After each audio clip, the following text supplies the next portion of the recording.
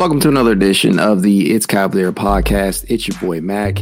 It has been a while since I've been able to record. I'm not going to lie. I just had the baby and whatnot. Life has kind of been all over the place. But what a time to come back and record. The Cleveland Cavaliers close out a very, very good Dallas Mavericks team by the score of 113 to 110. And man, this team just continues to showcase its depth. My God, multiple performances that deserve praise across the board, starting with Jarrett Allen, all the way through to the bench here with Caris LeVert, who dropped in 29 and was very much needed in that second half, mind you. It wasn't just the players either. JB Bickerstaff. For those of you who are not fans of JB, this recent stretch without Darius Garland and Evan Mobley, if this has not shown you how good of a coach that JB is capable of being, I don't know what the hell else to tell you. I don't know what the fuck you're watching if you're not impressed with the coaching that he's been doing during this stretch. The Cavs are now 5-1 since DG went down with the broken jaw. They are 6-4 since Evan Mobley went down due to arthroscopic knee surgery. They're figuring out ways how to beat teams. And it's not just against the lower seeded teams in the NBA. This was a pretty damn big win tonight. Yeah, Lord Luke says JB Bickerstaff flirting with the Coach of the Year award. Just a small stretch of games, right? Just a small portion of the season. But this deserves praise. A lot of people have been shitting on JB for a long time, especially after that woeful playoff performance. And I get it. Some of the criticism, just like with any player out there, right? Sometimes criticism is warranted. And that's okay. And that's acceptable. But the one thing that I've tried to strive to get across to people is that you can praise people when they deserve it too. And during this stretch, JB has definitely warranted some praise. But let's dig into this game, shall we? Because at one point, Cleveland was down 20 points. Like 20 points, I flirted with the idea of just turning the game off. But y'all know me, I'm the eternal optimist that I am. I'm going to see things through. I'm going to continue to remain upbeat. And luckily, the Cavs rewarded my optimism and positivity with a victory tonight. And I couldn't be happier. Like, to see some of these performances, we'll talk about them one by one individually. But let's start with Jarrett Allen, shall we? 24 points, 23 rebounds. Yes, a 20-20 game from our big, and 6 assists. Over this recent stretch, I'm not sure if you guys are seeing this, but Jarrett Allen is putting in work at finding his teammates. And a lot of it is coming off of DHOs, right? He's setting guys up off of screens, off those dribble handoffs, but it's working. I love it. I absolutely love it. And he's been pretty efficient with his looks. 9-17 from the floor tonight, 6-6 from the free throw line, 2 steals. He's just giving you everything that you could want while also protecting the team, protecting the rim, right? An aggressive Ja is a scary man, as Noah Heritage says down here. Yes. And that's the one thing, like, people, especially after that Knicks series, that's the one thing that people are wanting to see from Jarrett Allen is the aggressiveness. It's very similar to people talking about Darius Garland, right? An aggressive Darius Garland is an all-star caliber player. An aggressive Jarrett Allen is an all-star or at least fringe all-star caliber big man. Especially in a matchup like this against the Dallas Mavericks, where they're not exactly the biggest team out there. They have some high flyers. You're talking about when you're talking about what's his name? His name always escapes me off that bench. He has a 48-inch vertical. Derek Jones, not off the bench. He's a high flyer, right? But case in point, Jarrett Allen, if he's aggressive, it's typically going to be a good game for the Cavs. It really is. TuneIn Sports says 30-50 at one point in the second quarter and ended with a W. Great bounce back against Luka and them. Yes. I mean, I was conversing with somebody on social media, and I said, look, listen, I don't care if Luka gives you 60 plus. I don't care if he's just torching the Cavs. As long as the Cavs win, I don't give a fuck what Luka does. And that's exactly what happened tonight, as Luka dropped 39 on us. And, here's the thing right here. I don't like – people are on my timeline talking about, Luka's cooking Isaac Okoro and company. Well, he's averaging 33.5 points per game. He's literally second in the league in scoring. Nobody – I don't care if, prime Scottie Pippen is out there. He's going to give people fits. That's just what Luka does. He's a scorer, and he's going to score. He's going to get whistles. He's going to frustrate you on that end. It just doesn't matter. It really doesn't. He's going to get his. The one thing is, like, for me, if you can contain Luka to a degree and while also acknowledge and understand that this dude is going to get his and limit his the surrounding talent around him, then you're probably going to be okay, because we've seen big games from Luka where he still loses, right? And that's exactly what happened tonight. And that's exactly what I was trying to explain to my guy on social media. But for me, man, I just could not be any happier with this team's performance up and down. Yeah, Tom K says stars will get theirs, but 39 in a loss is meaningless. Absolutely. Now, if you flip-flop this and we have somebody like Donovan Mitchell out there scoring 45 plus or something like that and we still lose, nobody cares about that shit. I post these stat lines every single game on the It's Cavalier Twitter page, and people are literally getting pissed at me when I'm posting like big games from our stars in a loss because they feel like it's just not worth posting. For me, I'm going to post it anyways, just because I like to be, if I'm going to post the shit in the loss, if I'm going to post the shit in a win, I'll post it in a loss too. But the point being, like Tom K says down here, it's meaningless. Luka does not care he scored that much against us. He wanted that W. And guess what? The Cavs did not oblige. They handed him a L, a pretty L that probably is bothersome considering that they were up 20 at certain points. Precision 85, good to see you, man. I don't think I've ever seen you in here. Let's go, Cavs. Complete team win. Absolutely loved it, man. Yes. Let's move and shift gears here to a player who has deservedly so earned his praise, and that is Craig Porter Jr. My God, how is this motherfucker a rookie? Seriously, how is he a rookie? How did he go undrafted? There is literally nothing that this young man can do, right? Even if you want to pick and choose some of the deficiencies in his game, which I feel like are few far and in between, i.e. his three-point shooting, he's still finding ways to beat you in just about every single category. He gives you some of the most unusual stat lines out there. Listen to this: 9 points, 12 rebounds. Keep in mind, this dude is 6'2". He is 6'2". He's 6'2" and grabbing 12 rebounds.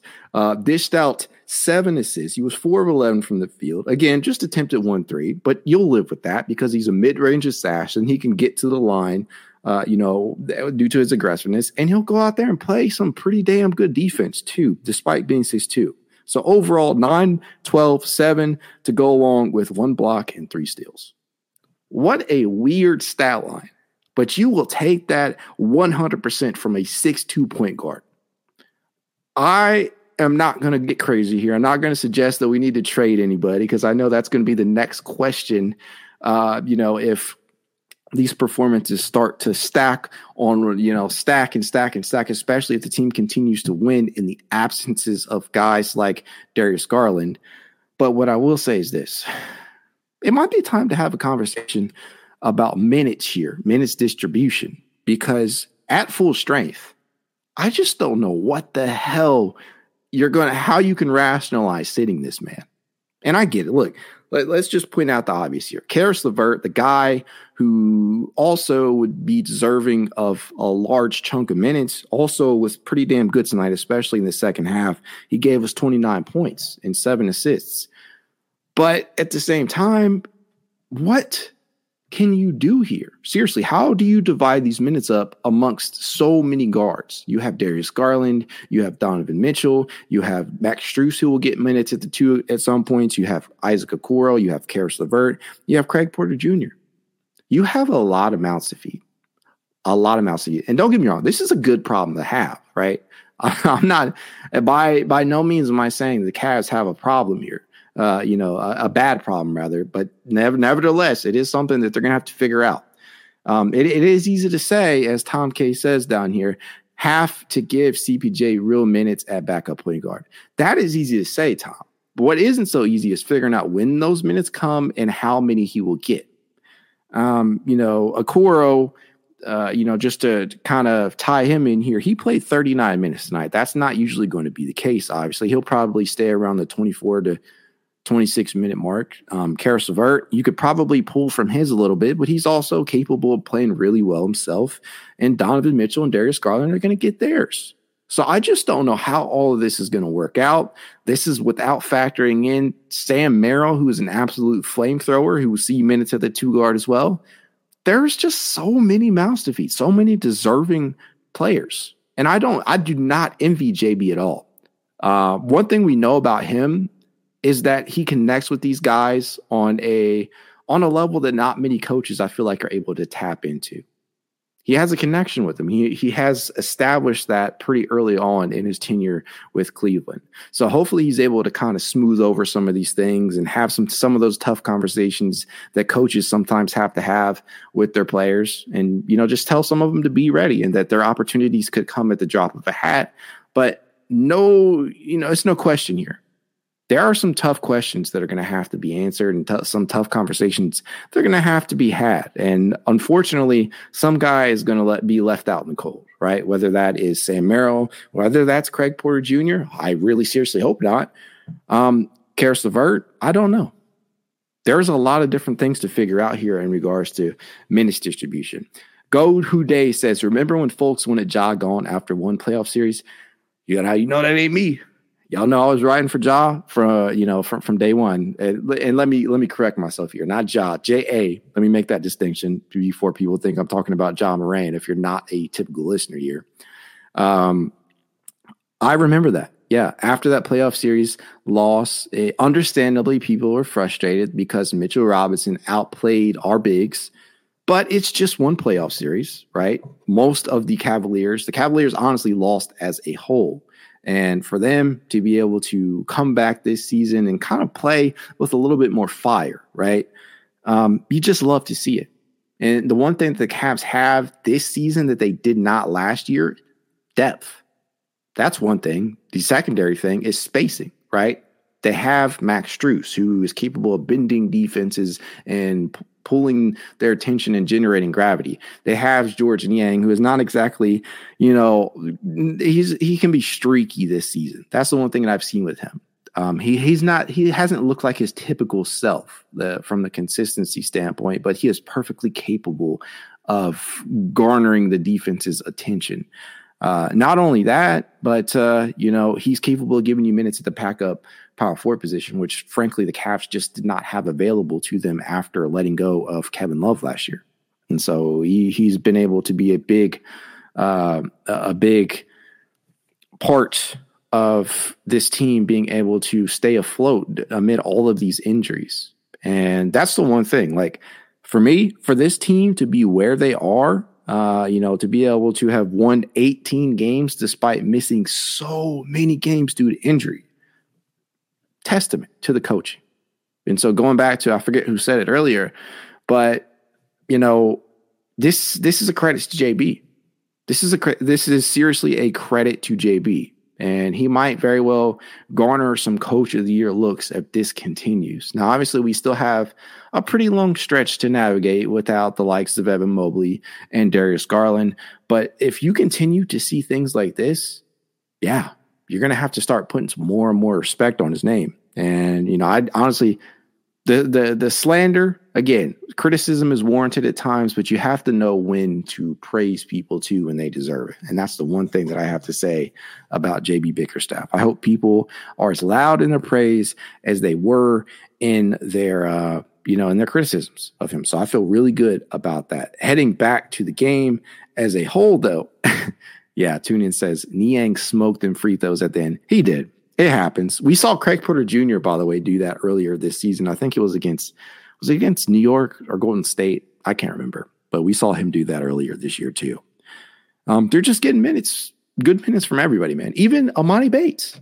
I love that, especially after that conversation that we had the other day, with Amani. But yeah, I feel like he was actually an energizer out there, and he only played 6 minutes, but there were 6 crucial minutes. They came at a point where they were definitely necessary, and he did something that we are not accustomed to seeing him do because, frankly, he just hasn't been given enough opportunities at the NBA level, right? And that is playmake. He dished out 3 assists tonight. He may have went 0-3 from the field, and we all know he ain't gun shy. He's going to get them shots up, but yeah.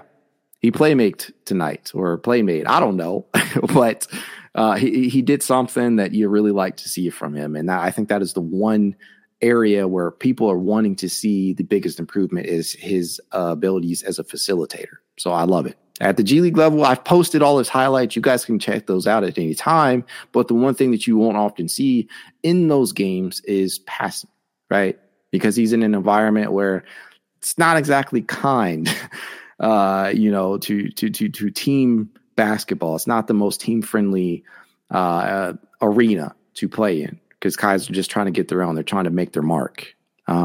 So for Amani, the biggest area of growth for him is playmaking, and he did that tonight. I loved it. Dr. Call said Amani had some good passing. Reaper 23 says, hope and our main guys come back. JB still trusts the guys who carry us to wins when they're out. And honestly, dude, that's the tough thing as a coach, right? That's the tough thing. And that's what I'm talking about when I say, these are some tough conversations that are going to have to be had by JB. It's tough. I mean, what this really shows you is that this team has a lot more depth than we initially thought, right? Because there were some points in the season, especially at the guard spots, right? We're saying, hey, we don't have Ricky Rubio available. Ty Jerome is not been available, but more than 2 games this season. And Karis LeVert is really at one point was the one guy that people were confident in relying upon as a reserve playmaker, right? But in the absence of Darius Garland, in the absence of Donovan Mitchell, Isaac Okoro has stepped up as a playmaker, which is a fantastic development, something that he's always had in this game dating back to his time at Auburn, right? You could see that. He was definitely able to drive and kick, posted some content on that a couple of days ago. Feel free to check that out. But it's not only been Okoro, right? Obviously, Craig Porter Jr., who has been elevated into the role as starter, damn capable of it, right? Love it. Yeah, I think he's listed at 6'2". He might be 6'1". I don't know. What's up, Jose? I see you coming through. Appreciate you, man. But yeah, in the absence of Darius, in the absence of Donovan, we've gotten playmaking from unlikely sources, from Okoro, from Mack Strus, who we know is perfectly capable of doing that, from Craig Porter Jr., just from Jarrett Allen, of all fucking people. Jarrett Allen having 7 assists in one game, having 6 assists tonight. Just not something that you typically would expect. So this team has kind of like coalesced and banded together in a time where many people were ready to throw in the towel, which for the love of God, I never understood that. Like people ready to call it a season just because we were going to be without Darius Garland and Evan Mobley for a period of time. For me, like I never understood that because it was not like they announced these things to be season-ending injuries. It was just, they will be back at the midseason point. So I love it. Love it, man. Reaper 23 says props to D-Wade getting more confident with his shots. It's not just Dean Wade, man. It's Isaac Okoro too. But yeah, Dean Wade, I love it. Since he's been elevated into that starter's role, he's obviously not going to provide you with Evan Mobley-esque defense, but he's been very solid. He gives you more spacing. We'll definitely give him that, right? Dean Wade is shooting. Haven't checked StatMuse tonight. I'm not sure if it's actually updated. I guess I'll go ahead and do that now. But Dean Wade, man, he's actually shooting 38.1% from three-point distance this season. He's a good shooter. Obviously a better shooter than Evan Mobley, right? But that's the sacrifice you make. Coach Reese, I ain't count them out, but I get what you're saying. Everyone did count them out. Many people did. Cavs back at 6 in the standings. Love to see that. Tune in. I really, truly do. It's something that a lot of people, frankly, probably did not see the Cavs being able to do. And the one thing after those injuries to DG and Evan that I was just continuing to say is like, they don't even have to go on a huge run. They just have to keep pace in the East. As long as you can stay around that, 5 to 6, maybe even 7 range, until at least one of those two guys came back, then they would be in a good place. And right now, they've done that. And they've really done that. 5-1 since DG went down, 6-4 since Evan Mobley went down. They've navigated this stretch very well. And I mean, let's just be honest with ourselves. There are some very tough games still left on the schedule, right? They have a date with the Milwaukee Bucks. Milwaukee Bucks. Oh my God. I'm going to catch flack over that one. With the Milwaukee Bucks on Friday, right? And they have at least 4 games against Milwaukee in the next couple of weeks, right? Especially in January. But this stretch is starting to feel really good, right?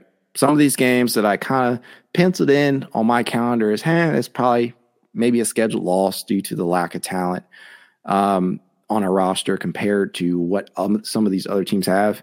Some of these games that I thought maybe not so winnable have turned out to be wins. And it's because the team has come together as a whole and guys are stepping up and providing things that they don't normally or aren't normally asked to do. Absolutely love it. Noah Heritage says, after the Bucks, we get a pretty nice stretch. Yeah, I haven't taken a look at the calendar as a whole. I see we have Milwaukee, we get Toronto. It should be an easier game. We get Washington. You guys, for any of you guys who didn't know, I actually live in DC now. I moved from Ohio. I live in the DC area, so I'll probably be going to that game. We'll go into any games where they have Washington in. I know that the January games are probably going to be at Rocket Mortgage Fieldhouse, but I know we have a game here in DC in February that I plan on attending if any of you guys are also out here in DC. But you got Brooklyn, you got Chicago, so some winnable games up here. It's as winnable as they can be, right? Because there are no givens in the NBA. Even the Wizards, who have only won 5 games this season, nothing is a given, right? So, yeah, just a fantastic win tonight as a whole. Not too many negative takeaways, if any at all. I guess the one thing that I can say, if I had to pick a negative tonight, is that I didn't love how open guys like Seth Curry were at certain points when you know he's a sniper, right? He's a damn Curry brother. So, you know, he was able to contribute 19 off that Dallas bench and on just 6 of 11 from the field, 5 of 9 from 3-point distance. And I often felt like many of his shots were not necessarily contained. I feel like the closeouts weren't there and they kind of just let him get some open shots. But overall, just not a lot of negatives here. If people are seriously upset that Luka scored 39 tonight, I don't know what to tell you, because his season average is 33 and a half rather, and he cooks just about everybody he plays. That's just the fact of the matter. So I don't know. Go Hude says, I think they just underestimated anyone who wasn't Luka, which led to those shots. Yeah, I get it. I mean, when you let Luka score 20 points, yes, that actually happened for anybody who didn't get a chance to catch the game from the start. Luka actually scored 20 points in the first quarter alone. So, you know, I get it. You're overcompensating at a particular point because Luka is just killing us. But, yeah, there are just not a lot of negatives in this one, especially when you're so shorthanded. You are without Darius Garland. You are without Donovan Mitchell. You are without Ty Jerome still. You are without Sam Merrill. A lot of faces, man. A lot of guys were not in the building and dressed to suit up in this one. Dr. Claw 77 says Luka got locked in crunch time for the most part, so it's all good. The one thing that I will say, Dr. Claw, is I felt like Jason Kidd kind of missed an opportunity. I felt like he did let Luka sit a little too long, and that's a fuck up on his part. I don't care. I mean, it helped us, obviously, but I did feel like Luka kind of sat at a point where he probably shouldn't have. And I get it. You know, he played a ton of minutes in his 50-point game, so they didn't want him to necessarily be overextended. But, yeah, I felt like that was a missed opportunity from Jason Kidd. Tune In says, Luka thought he was cool doing all them flashy passes. It's all right. I'll take the win. Me too, bro. I'll take it all day. Gritty, just hardworking, blue-collar basketball, this Cavaliers team tonight. Just 2 guys in double figures in the starting lineup. That is Isaac Okoro, who finished with 22 on the night. If you had Isaac Okoro going for 22 points on your bingo card, if you told me that before the game, I'd probably tell you that you're probably lying. I love Isaac. Didn't necessarily think he'd be in the 20s tonight in this matchup, because I felt like most of his energy would be expended on the defensive end trying to manage to contain Luka. And, you know, obviously that was not the case. Luka got his, right? He saw a litany of Cavalier bodies thrown at him, and it just didn't matter. But I say all that to say, Isaac, man, 22 points, looking confident as ever as a shooter out there. That's the one area I feel like people have been shitting on him about, is his work as a shot maker. And he was 4 of 7 from 3-point distance tonight. Yes, Isaac Okoro took 7. He attempted 7 3-pointers. You love to see it. Even if Isaac would have missed all 7 of those, I still would have felt pretty good about his performance because he's confident enough to take them. There are still periods of time where I'm like, dude, you should have shot that. There were a couple of points tonight where he got the ball in the corners and he probably could have pulled because people are still not respecting him as a shooter. And I get it. But there are still points where I just wish he would pull. But I'll take the 7 attempts because it shows that the confidence is there. So I absolutely loved it. Tom K, preach, man. Preach. Okoro is so young. His potential was on display. And I think that's the thing that a lot of people still are not understanding. Isaac Okoro, at this point in time, he's still just 22 years old. Craig Porter Jr. is older than Isaac Okoro. And Isaac Okoro has been in the league 4 seasons now. I think people are still like forgetting how young this dude actually is. And there's still a lot of room for development here. And the one thing that we all have to acknowledge is like when they traded for Donovan Mitchell, the timeline kind of was expedited for players like Evan Mobley, for Darius Garland, for Isaac Okoro. The timeline was expedited in regards to development.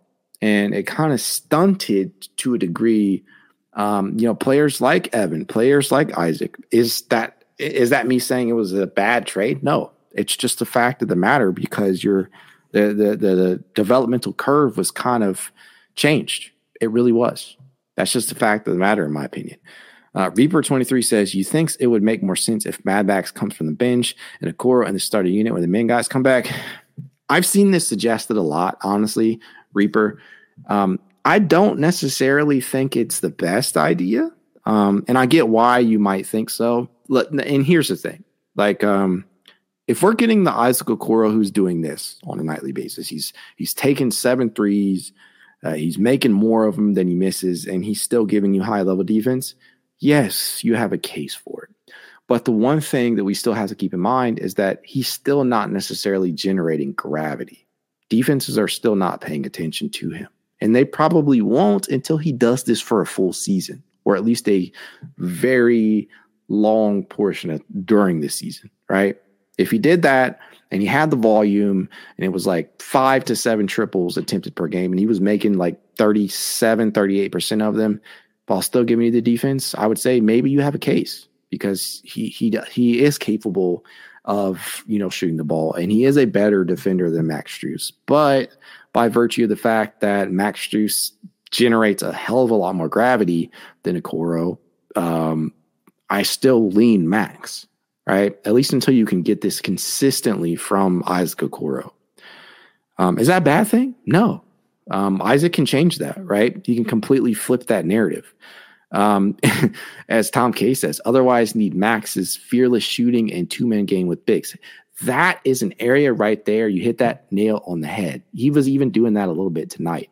Max Strus's his feel for the game, especially when operating out of the DHO and out of the pick and roll, his ability and the chemistry with Evan Mobley and Jarrett Allen, that's something that is miles ahead of where Isaac Okoro is in that regard, right? And so he is a source of playmaking that, was not necessarily expected.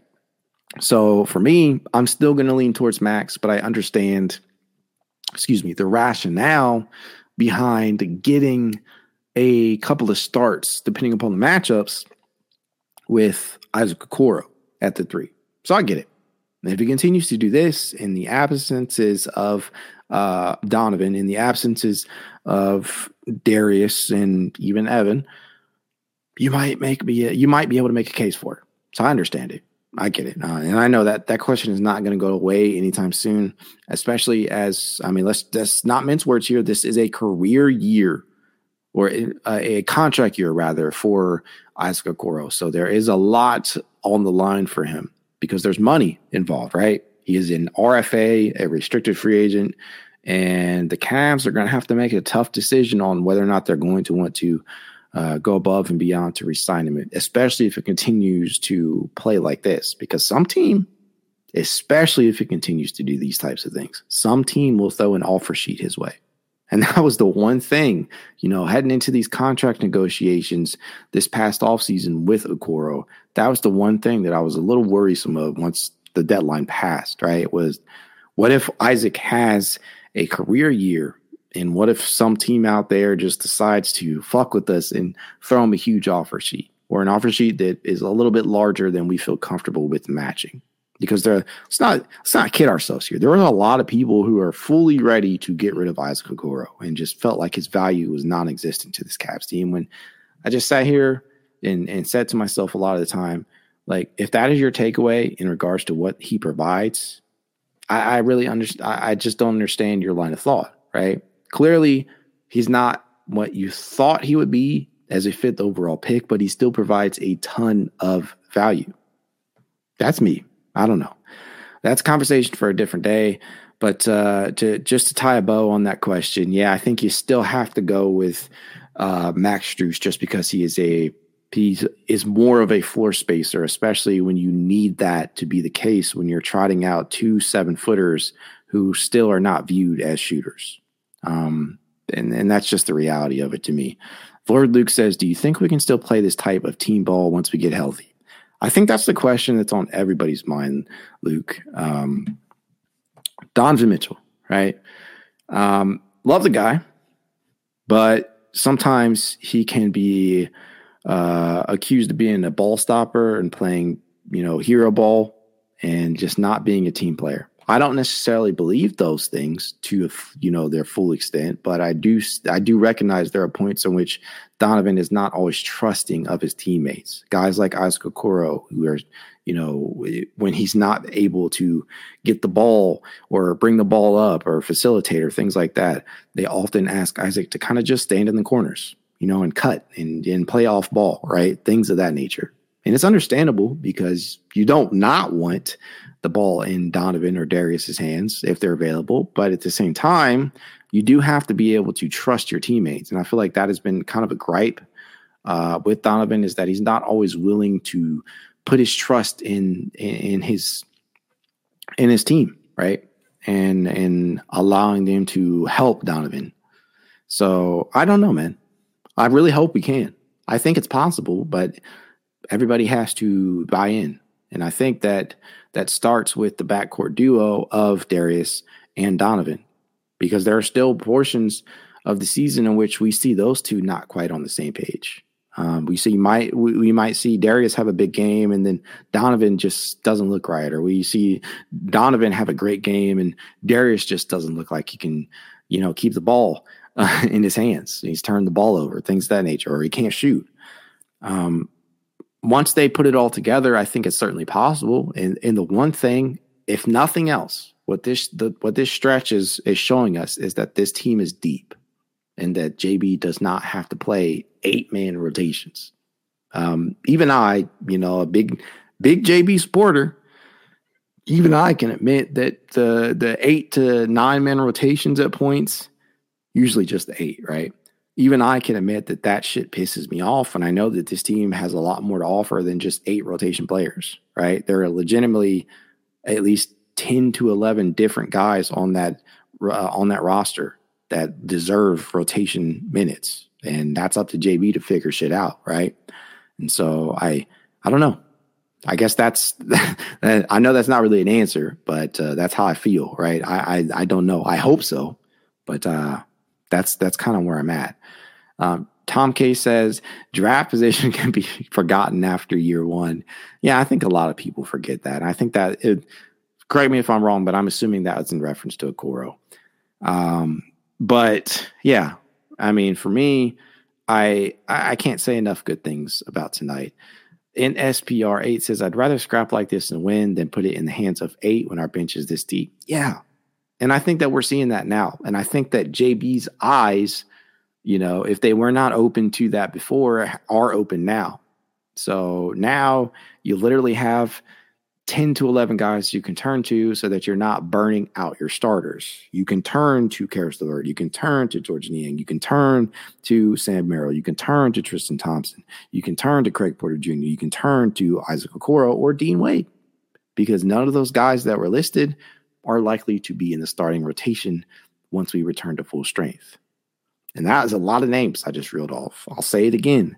You have Isaac Okoro. You have Dean Wade. You have George Niang. You have Karis LeVert. That's already 4 guys right there. You have Craig Porter Jr. That's 5. You have Sam Merrill. That's 6. You have Tristan Thompson. That's 7. There are literally that many players that are deserving of minutes on this Cavs team. If that don't tell you how deep this team is, frankly, I don't know what will. I guess I'll close out tonight by saying I'm very proud of this team. I know a lot of people sometimes find me a little bit too optimistic, but teams like tonight, games like tonight are exactly why I am optimistic.